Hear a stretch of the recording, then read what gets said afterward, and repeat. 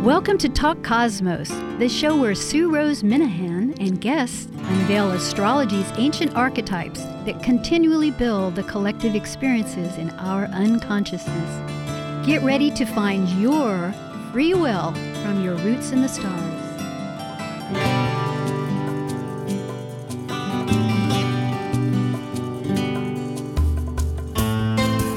Hello, this is always my cue to welcome you 100 times for listening here on Talk Cosmos. Tonight is September 22nd. No, it's not. That's what we're leading up to. Tonight is September 19th, 2020, and we have a repeat on Thursday in the morning, live at 6 in the morning on the 29th. That will only continue until about the middle of October because we're listening also to the podcast. You can go to podcast one, and right now you are listening live to 1150 KKNW, and I'm so glad.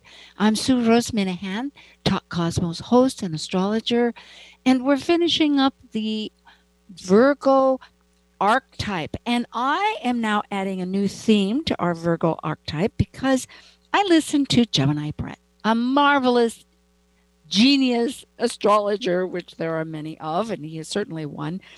And he's brought to my attention that the moon, it reflects the sun's light, right?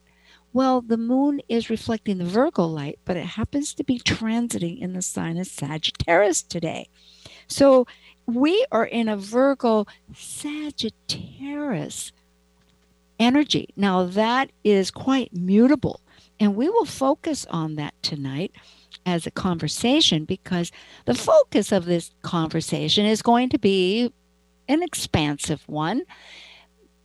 It will be about the energies of Mercury and Jupiter and reasons for many. Now we're going to thread this in with the Virgo. Virgo is one of contemplation for perfecting, fixing, seeing how we can get things in good repair. That's just one way of expressing that energy.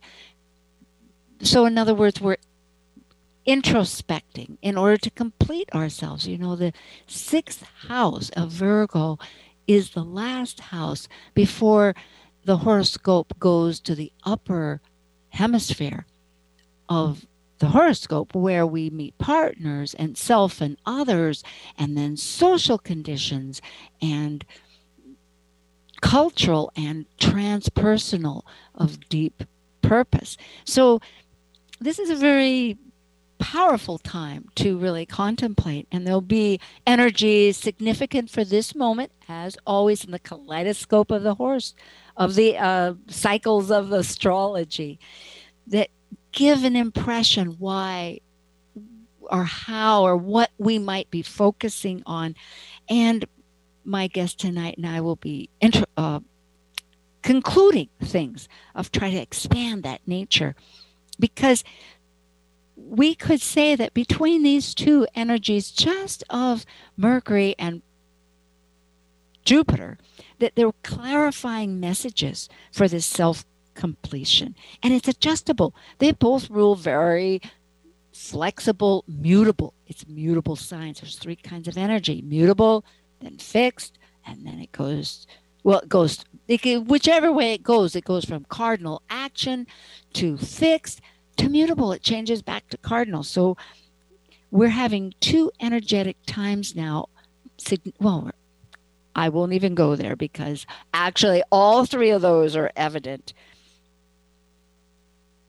Tonight also is focusing in some kind of preparation for the equinox on September 22nd. We just had a new moon a few days ago on the 17th. These subjects will come back up again. And so we're balanced here, focused as we prepare to go forward. And I'm so delighted that Wendy Wyrot, the angelic astrologer Wendy Wyrot, who also works with 5-element Chinese face reading of deep contemplation. I know personally Wendy studies this, and understands it, and it's really also a powerful study. And Angelic Wendy Wyrot also is the feng shui practitioner. All of these associated energetic arts. She teaches, she consults, and if you want to contact her, it's at her last name, Wyrot, which I will spell .com, WYWROT. And if all else fails, just go to Talk Cosmos website.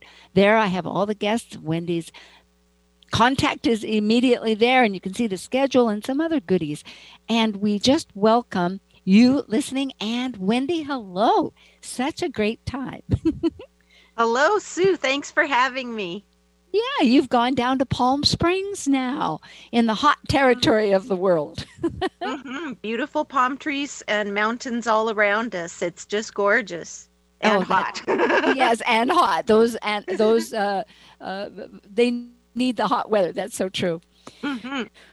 Well, I know we've chatted a bit about looking at the amazing chart that is on hand, because the sun at 25 degrees, or right now I think it's actually 28 degrees. Let me just Virgo. Virgo, yes, is actually squaring, as we call it in astrology. That means a 90-degree angle where it teeter-totters, I often think, between two opposing energies. It happens to be the nodes, the lunar nodes, one in Gemini, where we're, evolutionary astrology says that's what we're incorporating with our base psychology, you could say, at the moment, which is in the Sagittarius realm of thinking. So that might be interesting, but there's some real dynamics here with this whole energy. And then the nodes themselves are squaring. I mean, the rulers, which happen to be Mercury, which rules both Gemini and Virgo, and then, of course, Jupiter, which rules Sagittarius, or the guiding masters. And I think Caroline Casey, the wonderful astrologer, calls it that way. Oh, I love that. Yes, and I've heard Ann Ortley call them, they're the bosses. They're the ones that they answer to, which is sort of a fun way of thinking of it. Yes, indeed. Yes, indeed. Yeah. So, I think understanding this, because in the conversation, we're looking at what are these energies? And I brought up the analytical emphasis of the Virgo, and it's all about mental, because of analytical, but in a practical way, because it's Mercury that rules both of these, is an air sign. It's a thinker. And then leap in if you want. I know we're not looking at each other, so it's just fine. Oh, okay. Yeah. Don't wait for me forever. Just jump in, Wendy. Oh, It's okay. Yeah, because what I'm saying is that we have this thinking. It's a little hard to juggle the Go ahead. I know something's on your mind. Go ahead.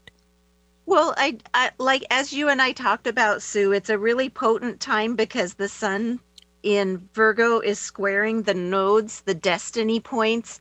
And so the north node is what we're growing towards, and that's in Gemini. And Mercury is the boss or ruler or, guiding light of Gemini and Virgo. And then we have the sun squaring also the south node, because the nodes are always opposite one another. And the south node represents a point of comfort, a place where we have skills and perhaps are needing to evolve to incorporate more of the north node. So the south node's in Sagittarius, and that's ruled by Jupiter, which is right now in Capricorn. And so the rulers, or the bosses, as you might want to say, are Jupiter and Mercury are squaring one another, and squares are a dynamic energy. They are an energy that encourage people to take action. And I think that this is a wonderful time for all of us to take action about our beliefs, to take action about, in whatever way that's right for us, to take action to help humanity or to help the planet. It's a time of action. So it's a really potent, exciting time. Well, that's a perfect point to bring up, because also included with that square that we're talking about is really a T-square, as we call it, because Mars is opposing Mercury, and it is, so in other words, it's in this big energetic, not a triangle, but a T-square. There's a line and then perpendicular, and all that Capricorn, whether it's Jupiter and Saturn, the ruler of Capricorn, and Pluto, transformational. So we have the expansive belief systems of Jupiter, the structure and authority. I mean, I'm just giving little snippets here of some identification of Saturn, and then transformational power, hunger for new life, Pluto, that says, purge this, toss that, outdated, not working. It's like a really heavy mix. So action with Mars in its own sign that's retrograde right now. Yes, it's really double emphasized. Beautiful point. Action, take action. But it's retrograde. So really, we're all sometimes a bit thwarted. And with all that flexibility, the fact that the nodes and the sun are in mutable signs, it's not always one way is a highway. It seems like there's a lot of detours. You're so right. And, Pluto and Saturn are retrograde, as well as Chiron, the healing planet, and Mars. So, and Mars and Uranus, change and wishing for authenticity, also retrograde. So for anyone out there that's feeling really frustrated because they feel like they just can't get started, or that there's holdups, just trust the cosmic tides that are happening right now. I know it's difficult. I'm going through it too. We all are. We all are. So your feelings of frustration are valid, and we want to emphasize that this is a time of reevaluating, looking at, how do you want the structures of your life to be? How do you want the structures of your government to be? How do you want, and it's a time of reevaluating our own action. How do we want to go about getting the things that we want? Reevaluate our past actions and think about how would we like to behave and act in the future to go after our goals. Oh, Wendy, that dovetails very beautifully 2 points. One is that Virgo, which we're still in this energy because any moment can be so potent. It's like, oh yes, of course it is on the equinox, which is the 22nd, shifting to the Libra of partnerships and areas. But right now it's still here. We can make some aha moments. And it's that daily life. That sixth house is so much, which is naturally ruled by Virgo, but the Virgonian emphasis, when you say about how do we want to structure our life, what are the daily things, and our body, like what's our health, how are these ways of refocusing, because it is all that Capricorn restructure part, but put on a daily business for our health, for our bodies, all of that. And the other thing that I was thinking is identity, because it's Mars in Aries, along with it, you brought up again in the chart, Chiron is in a 8-year cycle in Aries. It's been there for about 2 years, so it has about 6 more to go. We're still a long ways. And it really find, and Chiron in Aries, well, it's identity. It's the wound of identity. Is my identity, is it allowable? Can it work? And of course, one can say quickly, of course you can have your identity.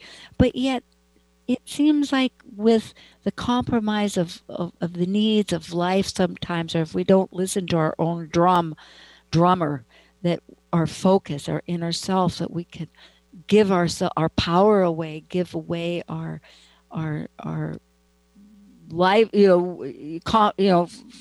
anyway, we can wonder if our identity can make it.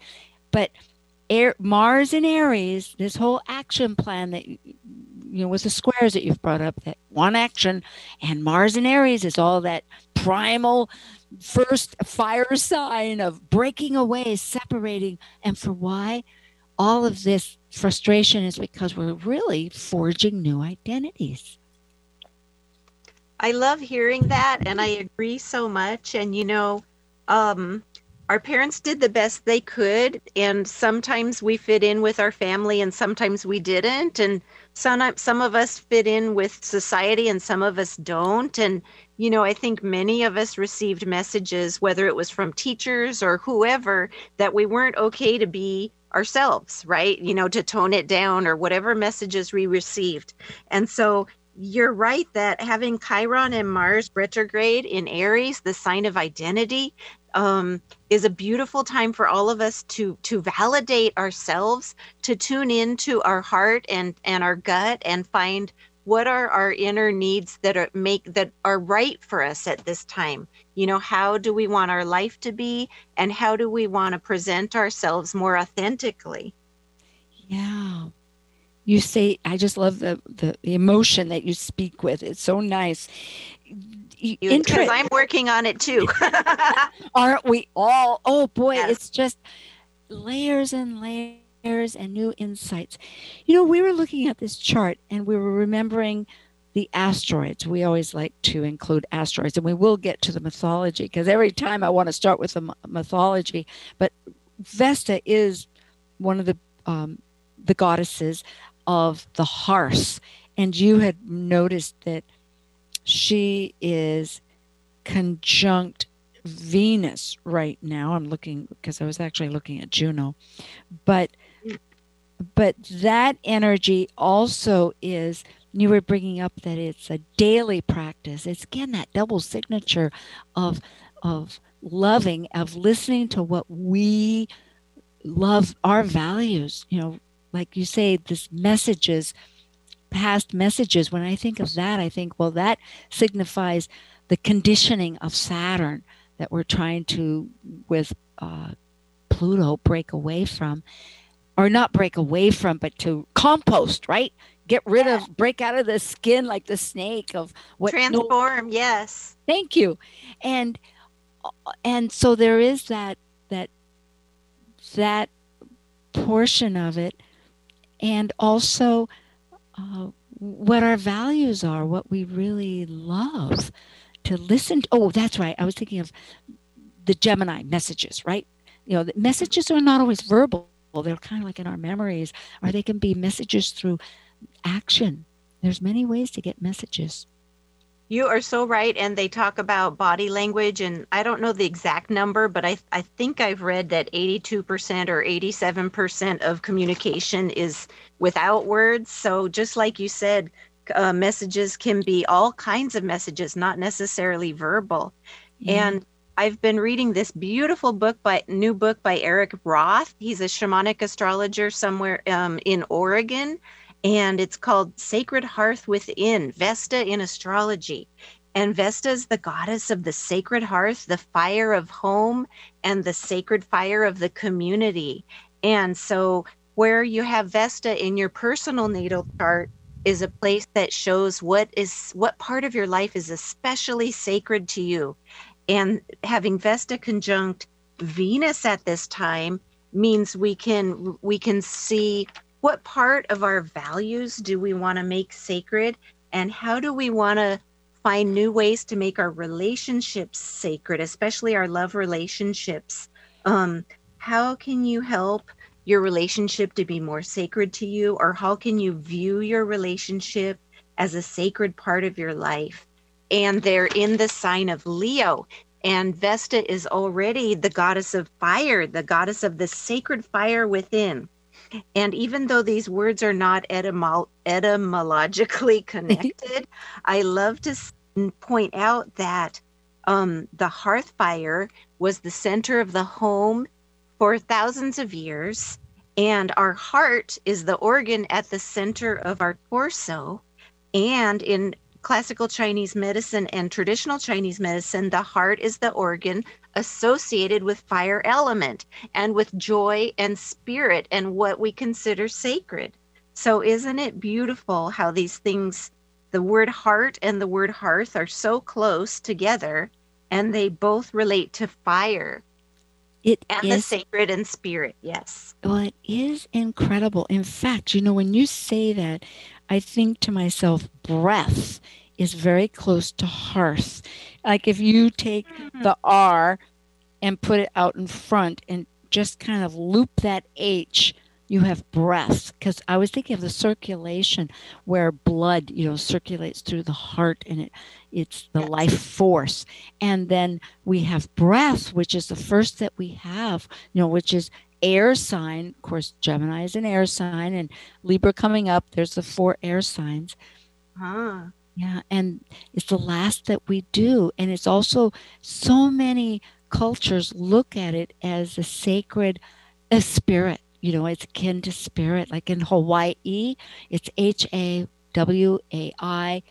Hawai. And one, it means breath and eternal and spirit. That's so beautifully said and really makes my heart happy. And I'm thinking about how, the heart and the lungs are so intertwined. It's called the cardiopulmonary system, right? And these days there's such a focus on breathing and on our lungs because with the Black Lives Matter and the concerns, the terrible, terrible tragedy that happened, and the terms, the words "I can't breathe" that George Floyd Yes. spoke, and the breathing issues with the smoke in the air, Yes. and the breathing issues with we're almost afraid to breathe wearing these masks with coronavirus. We're almost afraid that we're gonna Yes. breathe in, and yet the lungs in Chinese medicine are associated with the immune system. So if we can do some breath exercises, whether it's pranayama or some other type of strengthening the lungs exercise, we can release the grief out of the lungs, because that's where it can build up if you don't deal with your grief in Chinese medicine. So Of course. yes, so if we do these deep breathing exercises and we can get our lungs flowing and functioning better, it will dramatically improve our immune system and our happiness. There is a machine. I know I had a neighbor, and then it came evident to other sources, reminded me, but you breathe into it and it can increase your lungs, like it's just a physical thing. I don't Like even an know exercise machine? yeah, some kind of thing. Yeah. It's just a plastic gizmo, but you have to, breathe in and breathe out. But it's like doing exercises, like pump, Yeah. arm lifts or something. Yeah, for the lungs, because a lot of us don't. Well, unless one's had like music lessons, singing, where you learn to sing from the diaphragm, people Mhm. breathe often shallowly. And it's such a sensitive issue. People feel like, I know how to breathe. It's like, my God, I know how to walk too. But, and yes, we do to a certain extent, but not that truly. Somehow when people get scared, the fight flight, they Mhm. hold their breath. And It's for true. too And long, a person just holds their breath and without really deeply. And sometimes it's, breathing. And I was interrupted myself to say, and sometimes breathing deeply is noisy. So people don't want to breathe deeply, right? They're going, uh, so there's that. But if we could laugh more, of course, that would improve the breathing, right? oh my gosh, laughter is an amazing form of therapy, and I'm actually a certified laugh leader. Oh, I And love it. how fun that you brought that up, because if you can laugh at home and ha ha ha and really have Exactly. the good belly laugh is so good for your health, and that's another way to build immunity. So if you can watch funny shows or funny movies or tell jokes to each other, or play games with each other, laugh about the games, that Or is for so instance, healthy for you. do you know, as children, we would lay in a circle. Like we had tons of little kids, and they'd lay in a circle, or just a few. I think at a brownie camp we did this once or something, but I don't Uh-huh. remember. But you put your head on somebody's stomach, and then they go, ha, ha, ha. But, there's something funny anyway. But the other fact is, okay, as soon as you said that, I had four thoughts, and I can remember two of them. One of them is that in Norway, I think they have actual laugh doctors because laughter is so medicinal. And I have read several times, I will say, not to say the many, which is so Jupiterian, I want to expand it really big. But I have read it numerous times that the mind doesn't know the difference between like if you watch television, terrible things, horrible things, your mind doesn't know the truth of whether that happened or not. Well, it's the same thing with laughter. It doesn't know true laughter from other laughter. I know that there was a time when I had different issues, and it seemed like I'd forgotten to laugh. So I just went, ha, ha, ha. Which is really tough. I mean, even doing it makes me laugh now. It's like so stupid that you want to laugh. But or if you awesome. Yeah, but eventually you'd start laughing more. Yeah, so laughter is really good. It is so good for you, and especially if you breathe deeply into your belly and laugh from the diaphragm, laugh deeply and do whatever you can. And we all need that these days very much anyway, because of all the sad, horrible things that are happening in the world. So as much as we can do, and that's another thing about Vesta and conjunct Venus is creativity. So yes, if we can bring more breath in and more deep breathing and more laughter, and also if we can be more creative, those are things that can really lighten our hearts at these times. And so I encourage everyone to pick up a new talent or skill, or or even if doodle. Exactly. If you love to doesn't draw, have to be huge, or exactly. Maybe cut paper things out and make designs or whatever. But you know what I'm thinking about the chart? Yeah, exactly. It is that how beautiful the chart. More I see astrology, and of course one realizes that the message comes through in many, many ways, because we have it without the tendency just to focus on one thing. Like here we're talking about Vesta and Venus. So immediately in the horoscope, it's not that how they're useful, I mean, in aspects, but the fact is that I'm trying to think here. We were talking about, oh boy, that point. Then all of a sudden I lose my next point. Sue, because we're talking about, breath and heart.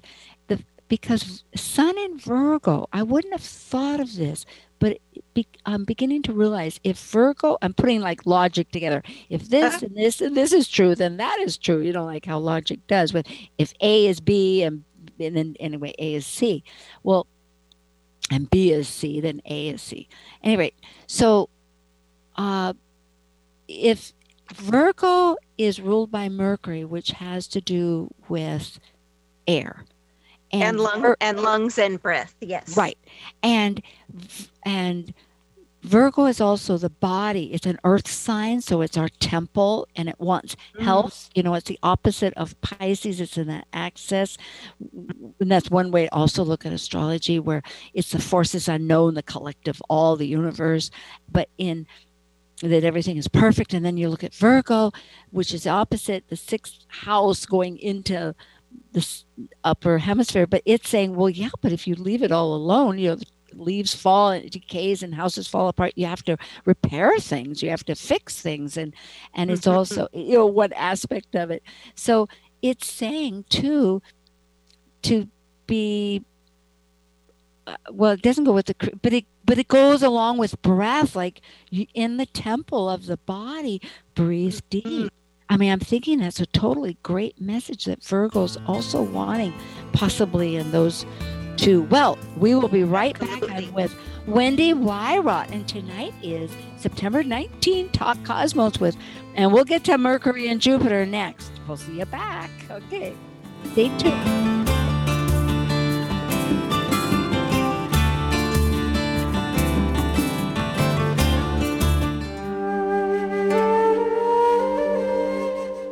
While we take a break from this week's edition of Talk Cosmos, let's take a look at this cycle's archetype. We are currently in the yin period of Virgo, By leaving a cycle based on the creative manifested legacy of our highest creative form, the energy of Virgo completes the last sign below the horizon of the self and requires discernment to perfect oneself through the mental process of critical analysis. As a mutable earth sign duly ruled by Mercury, Virgo refines, heals, or fixes through daily routines, developing skills and services to control nature's chaos and maximize efficiency. Hello, this is Wendy Wyrot, and you're listening to Talk Cosmos on Alternative Talk, 1150 AM, where we unveil astrology's ancient archetypes that continually build the collective experiences in our unconscious. Bored with the other stations, hammering away on the same old talking points? Try Alternative Talk 1150 and get some variety. Oh, what a wonderful coincidence. You know, we have that rotating little commentary from all the different guests that have occurred. And of course, Wendy's been on before. If you go to Talk Cosmos and look at the guests, she's been on in 2018 and 2019, because you can look at all the schedules. And I am in the process, not this month or next, but updating that website. But it has a lot there. Well, Wendy Riot is the angelic astrologer. I was just looking at my notes. Yes, angelic astrologer Wendy Wyrot has returned with me tonight. Let's talk about the mythology of Mercury and Jupiter, because Mercury is the closest planet to the sun, as we know. Jupiter is the largest. We could put all the planets in together. It's an enormous planet, and it's shining so brightly now in the sky, all for a long time. It's beautiful, and you can see Saturn up there too, a little more dimly. And in Greek mythology, I will just explain to people briefly, saying that Mercury is also known as Hermes in the Greek. The Romans moved it over to Mercury, and Jupiter, the king of the gods, was also known as Zeus in Greek mythology. And again, mythology is one way of encapsulating many concepts of stories that have signification. And I love not just hearing the story, but later piecing them together as how they apply. So, Wendy, do tell the story. There's many stories, but there's one that I just love how you tell it. Well, thank you, Sue. So we'll tell the story of Mercury and how he came to be the god of thieves and tricksters, but also the god of heralds and the god of liminal spaces, the spaces in between regular everyday spaces. And so when Mercury was born, he was a very precocious child. And when he was 1 day old, he mischievously got up and he stole a whole herd of cattle from his brother Apollo, the sun god. And he was so clever, some stories say he drove the cattle backwards so their footprints appeared like they were going a different way. Other stories say that he put boots on the cattle, and other stories say that he put brooms on the cattle's tails so that it would sweep away their tracks. And then he created he saw a tortoise shell, and he created the first lyre or lyre. I really don't know how to pronounce it, but he strung it with 7 strings, which lyre. Okay. Yeah. And the 7 strings represent the 7 classical planets. And he strung it with the 7 strings, which are also the 7 notes and also the 7 days of the week. He strung the lyre, and then along came Apollo, his big brother. And Apollo was really mad. And he old man that gossiped a little bit had told Apollo, well, I saw this young child driving the cattle that way. So Apollo came to the cave of Maia, the nymph who was the mother of Mercury. And Mercury's father, by the way, was Zeus, the king of the gods. And Apollo's father was Zeus also. So Apollo comes to the cave, and Mercury has already cuddled back down in his cradle and covered himself up with a blanket, and he's blinking very innocently, and he's turning his eyes this way and that. And Apollo goes, I know you took the cattle. And Mercury goes, what are you talking about? I'm just a little baby. I don't even know what cattle are. And Apollo goes, look, dude. And so he took Mercury up to Mount Olympus, where the gods reigned, the immortal gods and goddesses. And he took Mercury in front of Zeus and said, Father, Mercury Hermes has stolen my cattle, and I need this to be made right. This is super uncool. And so Zeus said to Mercury, is it true? And of course, Mercury could not lie to the very powerful father Zeus, and he confessed and said, it is true. Well, Zeus wanted harmony and for the gods to get along, at least for this time. And he said, look, you two brothers, you need to make up. I don't care what you have to do, but I want you two to make it right and to be friends. It's important to me. And so they were trying to figure out how to do that. And then Mercury took up his lyre, and he was playing and singing beautifully. And Apollo was enthralled. And Apollo's the god of music, and he was like really jonesing for that lyre. And he said, well, Hermes, if you give me that lyre, you can keep the cattle. And Mercury goes, okay, that sounds really good. And he gave Apollo the lyre, and Apollo was just thrilled.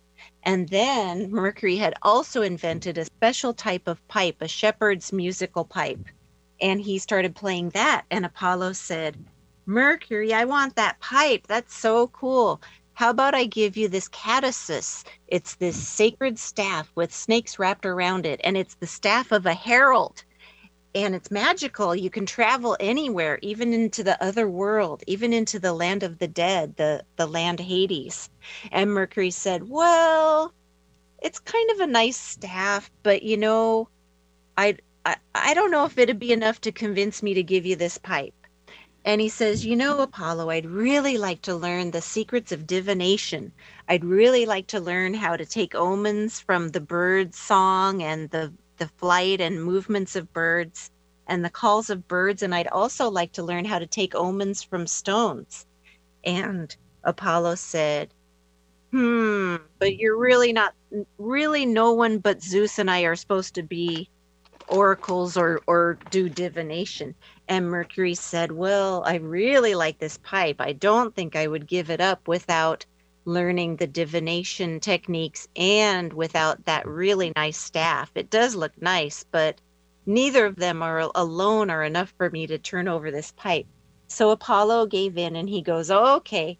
So he taught Mercury how to do divination by birds and with stones, and he gave him this staff, the herald staff, the sacred magical staff. And so Zeus said, you're so smart, Mercury, and wily and present-minded, and I want to make you my herald. I want to make you my communicator between me and humanity. I want to make you the person that helps souls cross over after they die. And you definitely need the staff to do that. So Hermes and Apollo, even though they had kind of a meet cute where they were mad at each other at first, ended up becoming the very best of friends and the very close brothers. And you can look up in the sky today, and Mercury, when it's visible, is never very far from the sun. Mercury and the sun are always close together in the sky, and that reflects the closeness of the two brothers. And so Mercury became the god of thieves, the god of bargaining and merchants, because he was really good at driving a hard bargain. He became the god of the liminal spaces, the places where where it's not one place and it's not another place, because he could take souls across the veil to their afterlife. And he became the god of divination with the sounds of the birds and the stones, and the god of shepherds, because he really enjoyed shepherding those cattle in between tricking people. And that's how Mercury came to be the herald and a very powerful god. The end. You really understand telling a story. I can't say in person. It's just really positive. You know, what I love, a couple of points, it's so true. Luminous areas, it's a transition, because Mercury, the planet, is only 28 degrees. It's always the closest. It's very close to the sun physically. And in astrology, the degrees as the cycles, it's always 28 degrees from the sun's position, no matter what sign it's in. It never gets any further than that. So they have that close proximity. And when I think about Gemini, which Hermes, one of the signs it rules, of course, and right now our North Node is in, those are also brothers, Castor and Pollux. Castor the mortal, Pollux the immortal. Castor finally died, and then in that story they were so grieved that Zeus said you can be together. And it's that communication between matter and spirit that again translates to like Hades, that is in there's something going out outside, but you can't hear that here. Anyway, I'm in Seattle, Washington. Yeah, I was just distracted, like, what's going on? So it's almost like that. It's like underground. But yes, that business of the brothers. And I'm thinking now, as that message, like, that's the problem. This story is so perfect because people don't know each other and can do things, take things from each other, not recognizing totally how much it means to them. But a friendship gets established through A, communication, and B, exchanging and giving to each other what one needs and values. And I'm thinking, what a perfect story and a perfect time for the sun in Virgo to be squaring these nodes where the rulers, these guideposts of these two planets with this great wisdom, are telling us in their story, this is how they began. And they offered beautiful gifts that empowered both in a fantastic way of linking spirit and matter, through divination of stones, which is the physical like Virgo, and the birds like Gemini, which are up high, often thought of as a mental way, and song, which everything is vibrational as it is anyway. That's a whole world. Yeah, like we can't sing without air, right? I mean, Mercury is about communication, and Gemini is about communication and about air. Yeah, breathe. Yes, so true. And really to recognize that there are many signs, like just thinking of the stones of divination, that again, this idea that messages come to us through other sources. There's a world here where through our experience can provide more than meets the eye, right? Absolutely. Like there's wonderful synchronicities that can bring meaning to all of us. Like the story of Carl Jung. He was treating a patient, and the patient was telling a story about an Egyptian scarab. And all of a sudden they hear a knock. This is a true story. All of a sudden they hear a knocking at the window, and he opens the window, and a beetle that looks exactly like a scarab comes in the window. And they're not in Egypt, And how often do you get a scarab knocking at the window? And it's just amazing, these beautiful synchronicities that can happen, that can bring us messages and bring us hope. Indeed, absolutely. This is all glad to have you bring that, make that significant too. That is, yes. So this really, I never know quite how to say the caduceus, but that is so amazing too. The eternal, the two snakes with the heads, kind of like also the nodes, the south and the north node of the snakes. This ever like the Ouroboros going around the earth, where it's that continuous cycle that life never ends. This idea of eternity is just one phase out and the next beginning on so many levels. So many messages. Yeah. Yes, absolutely. Just like the tides, right? One tide comes out and then the tide comes back in, and there's so many beautiful cycles. Just like the balance of time at the equinox, where, up here and in the southern hemisphere, at the time of the equinox, there'll be equal night and day, and then up here in the northern hemisphere, our daylight will start to reduce, but in the southern hemisphere, their daylight will start to expand. So there's sort of a really interesting, beautiful balance there. And the word equinox even means equal nights. And the beginning of the fall equinox is when the sun enters 0 degrees Libra, and Libra's the sign of the scales, the balance. Yes, the balance it of is. night and day. It is. It's the only sign that doesn't have a person or animal of some significance. It's an inanimate.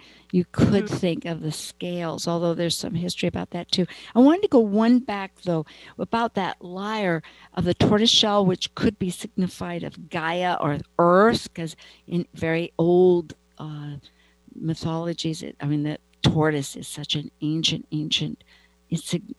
animal that it's significant of that. But there's 7 chakras in our bodies, and I wondered, I love how you brought up the notes and the planets, but I was thinking we also have 7 chakras.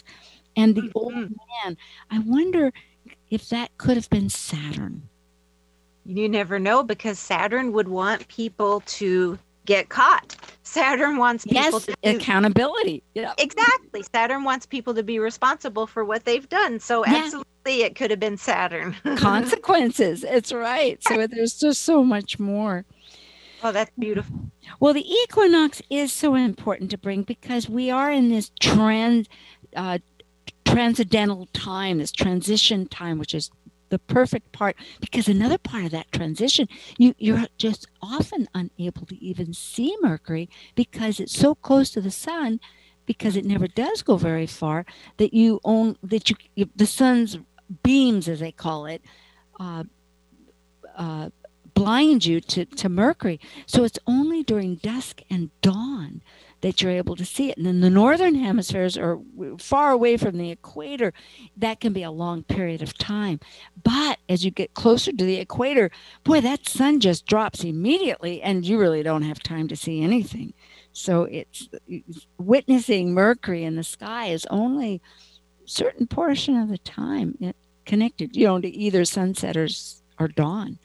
Absolutely, and that's a perfect point, because Mercury is the god of liminal times, and the sunset and sunrise are liminal times. They're times when we're changing from day to night or night to day. So it's another way that shows how Mercury is the god of the thin places, the mysterious places, the times of change. Yeah.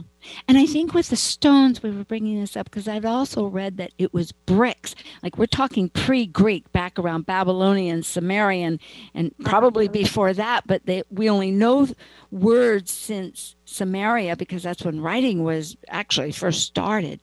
And although there's other cultures that began it somewhat around, but Sumeria, from what we know, is the first one. That's between the Euphrates and the Tigris rivers there in the Middle East, that sacred area. And so bricks, because it's often related to bricks, Mercury, it was like you were pointing out that because they were boundaries or spots, they were like because Mercury is transportation, and it would show that there was the boundary of where between the city and the village, right? Go ahead. You tell it so well. There are stones. There are large stones that were placed at the edge of a village, the boundary between civilization and the wild, or the boundary between the land, the place of humanity, and then the place of the animals and wildness. So the Herms were sacred to Hermes, and these boundary stones were put right at the liminal space between, civilization and the wild. And they were sacred stones, yes. I really fascinates, and I love that. I know that in Greek times, with this tremendous flowering of philosophical pursuits, but realizing at the ancient times what a struggle to leave the world of, the difficulties involved in daily life, gathering your needs and protecting yourself and living with the wild, which I believe is so necessary. But there it was so dangerous. And so, and I can accept, because it bothers me that with the Greeks, that the consciousness evolved at that point where they separated their mythology from animal with man. All the mythology of the Greeks were people.